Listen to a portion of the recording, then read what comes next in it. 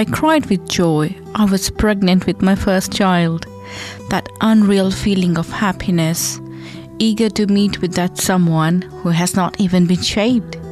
I fell in love with my baby even before I hold her in my hands. Instant mom instincts kick in. I should do this. It will protect, nurture my baby. I must cut down on my coffee. It will affect her.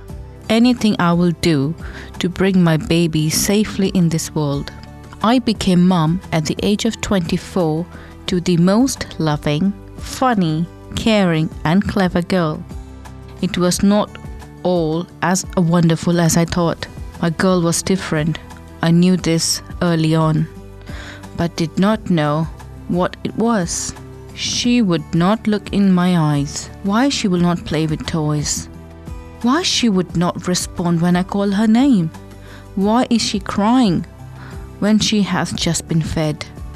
Lots of questions, but no answers. I was told maybe I'm worrying too much. She is my first child and I'm a new mom, should just give a rest. I was in India, surrounded by family and loved ones, still feeling alone. Why is that feeling, that sinking feeling? What is going on?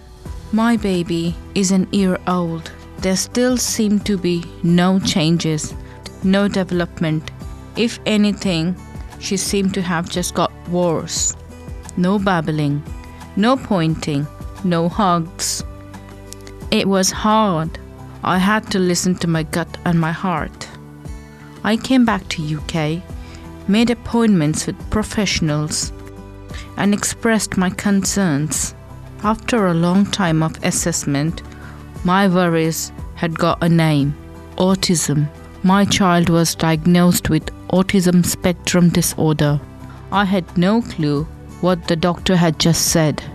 I had never heard about this before. Is she okay? Will my child be alright? That's all I wondered. I looked into it and I couldn't stop looking at my girl. How can I support her? How can I help her? All I knew was I will always be there for her. Back in India, there was no support around autism. My family did not really get what I was talking about, but I knew I could get the right support and help here in the UK. Now I wonder what life would have looked like if I stayed back. Things have changed. People are getting to understand better about autism. I'm still eager to know what is out there. I'm Priya, investigating on autism care in India. I have researched and come to know that there is a treatment for incurable autism in a country where I thought has not much hope for autism, and that treatment is known as stem cell therapy.